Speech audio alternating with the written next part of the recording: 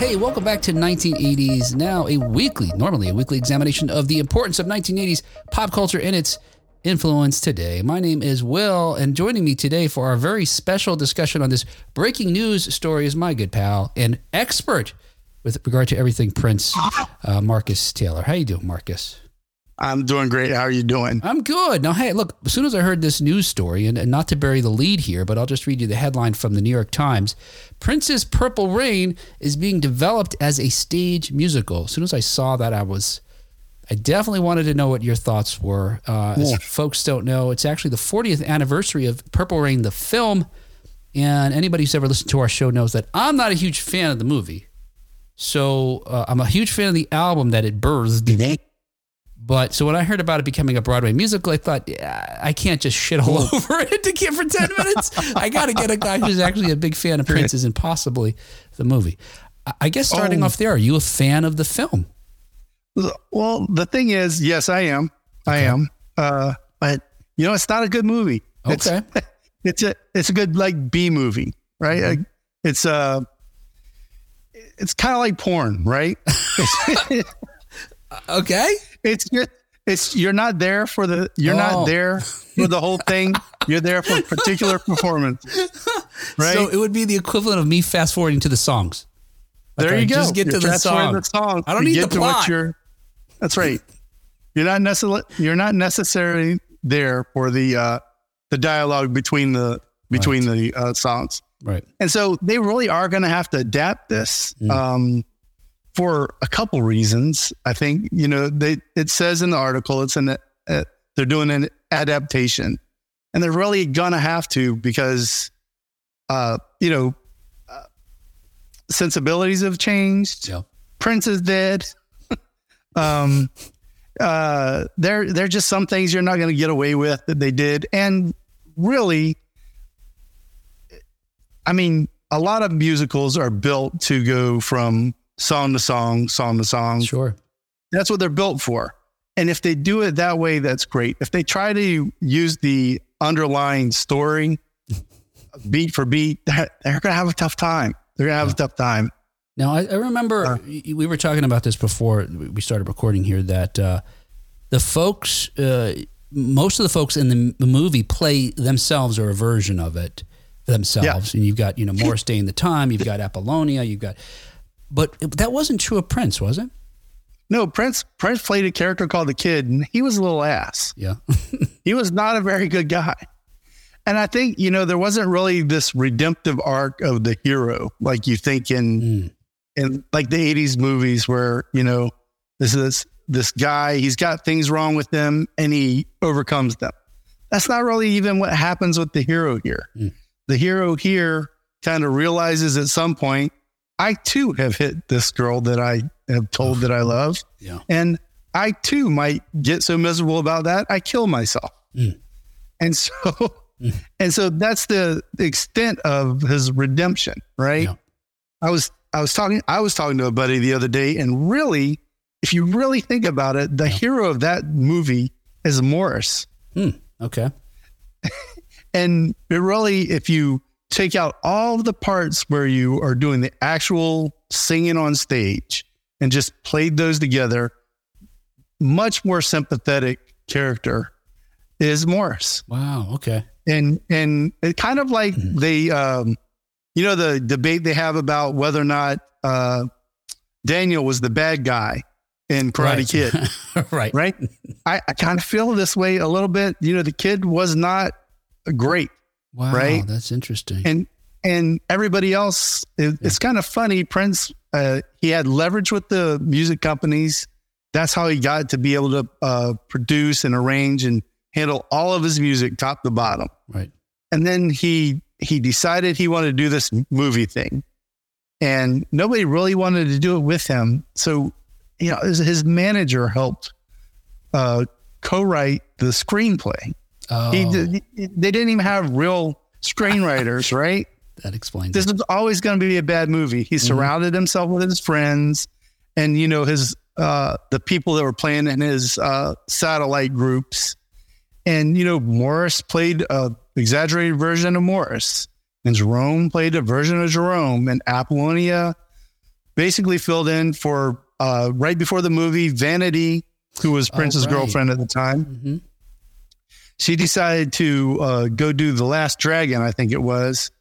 He got his feelings hurt. And the group went from being the Vanity Six to Apollonia Six. So he just picked another girlfriend. Right. And so it's just kind of how it was. But yeah, Prince didn't play Prince. He was never called Prince in the movie. He was called the Kid. And, one thing they got to be careful of is, the Kid wasn't a very nice guy. Right. And you don't want, Prince to keep up the mystique or whatever, never straight out said this was or wasn't an autobiography, right? Mm-hmm. He kind of left it to everybody's imagination. Now that he's gone and he can't defend himself, you probably want to be real clear as you're doing this. This can't be specifically if they make it a beat for beat thing. We don't want people to think this was what Prince was really like. Yeah. Prince was a little controlling dude who was hard to deal with, right. But nobody said he was beating women. Yeah. And some of the other things, he let that simmer because he was trying to be mysterious, I guess.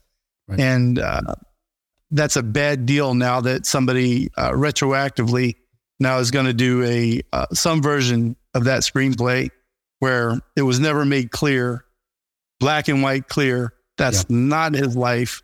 He's just surrounded by people that look like him.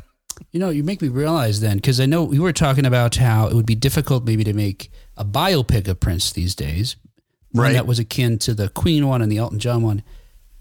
Because Prince is so iconic, it would be distracting to see another actor. And we've seen this before, not necessarily with musicians, but other actors are cast to play. There was a Mike Tyson biography recently, and there was another one that's just...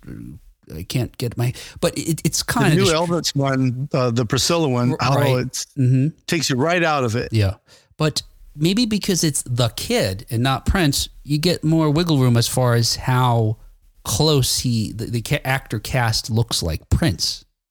Yeah, and they're I don't know what the word is for making it more Broadway, more show tune-ish, I guess. Yeah. But Prince for 40 years before he died, gave many performances of these songs that weren't note for note recreations and all kinds of concerts. So there's even a blueprint for how you might otherwise arrange these songs. And so Prince gave that to the world, and maybe they'll use it, right? But for sure, the character itself, he was playing a character called the Kid. It never had to be Prince. Right. Well, we think about, and certainly if you're not trying to do a 1-for-1 beat for beat remake of any of the songs, and you are going to, what's the word for show tune them up or whatever. That's it. Broadway, the Broadway-ification. I don't know what the word is, but yeah, whatever you're going to do, if you're going to otherwise arrange them, it doesn't have to be Prince, and it doesn't have to be specifically Morris, or you don't have to find clones. Yeah. They're all playing parts, and they can play their parts. And I think there's very little bit of the dialogue or the high level story that you would necessarily want to keep. Yeah. To get to the beats of the songs. I don't think. On a recent, and I know you know this, on a recent episode of our show, we talked about some of the other 80s Broadway musicals that are coming. The Outsiders, in particular, The Karate Kid is another one. There's right now a Broadway musical that's just using the catalog of Huey Lewis to create a rom-com. It's described as story on stage. And I think it was even you had suggested, let's use Prince's catalog. We could probably carve something out of there. So maybe they could Purple Rain, the soundtrack, the album, the soundtrack creates a whole other story, and we could be a little more flexible and not so, beholden to the original film, and create something really super fantastic. I think that gives me hope, knowing how a lot of these shows are developed, that maybe that would be the case, and we get something better than the movie. Yeah, but the movie's tough to watch now. Yeah, right. Mm-hmm. It's tough to get through the beats. Some of them are. I mean, not to harp on it, but like the Morris stuff is funny. Mm-hmm. But if Prince isn't singing, he's not fun to watch. Yeah, he's a downer. It's everybody, and Morris's stuff only worked because Morris was, I don't know, but he's joking around, and he's good for that, right? That's he likes that character and he plays it well. Yeah, and in real life, he seems not all that different. Kind of a that's right. He was playing he was definitely playing an exaggerated version of himself, and honestly, I think probably in the big scheme of things, an exaggerated version of Morris is much more likable than an exaggerated version of Prince, and that's just how it was. I think I'm surprised to see, as I look, the box office, it made $70 million off of a $7 million budget. I'm not surprised it cost only $7 million to make it. That's clear. Most of it probably went to that Batgirl motorcycle that he drives, which looks like a fantastic. That's not nice. But most people that I know that are fans of it, it's because of the songs. And ultimately, of course, we got that soundtrack, which maybe even came out, I think it came out a little bit before the movie was released in time. Are most of those songs, if not all of them, actually in the movie? Let's see. If you go down them, Let's Go Crazy starts the movie. Best way to start a movie ever. I mean, it's got that sermon at the beginning. Take Me With You's on there. Yeah, I think they're all in. I think they're all there. Everything's there. And they all serve a purpose. Like, what is it? When Doves Cry. When Doves Cry was not originally in the movie. What happened was they were editing the movie. They had that montage that they show of him while it's playing. That ultimately was the music video, right? That montage of him driving around, leading Apollonia to Lake Minnetonka that wasn't. But that montage, he got a phone call and said, they asked Prince, the editor and director, do you have any music for this? And he said, I do not. The next morning, he had two options for them, and one of them was When Doves Cry. Ooh. So, yeah, everything was in the movie and supported a beat somewhere other than When Doves Cry, and when that was just to support that montage. Yeah, and I know When Doves Cry. That is my go-to karaoke song, by the way.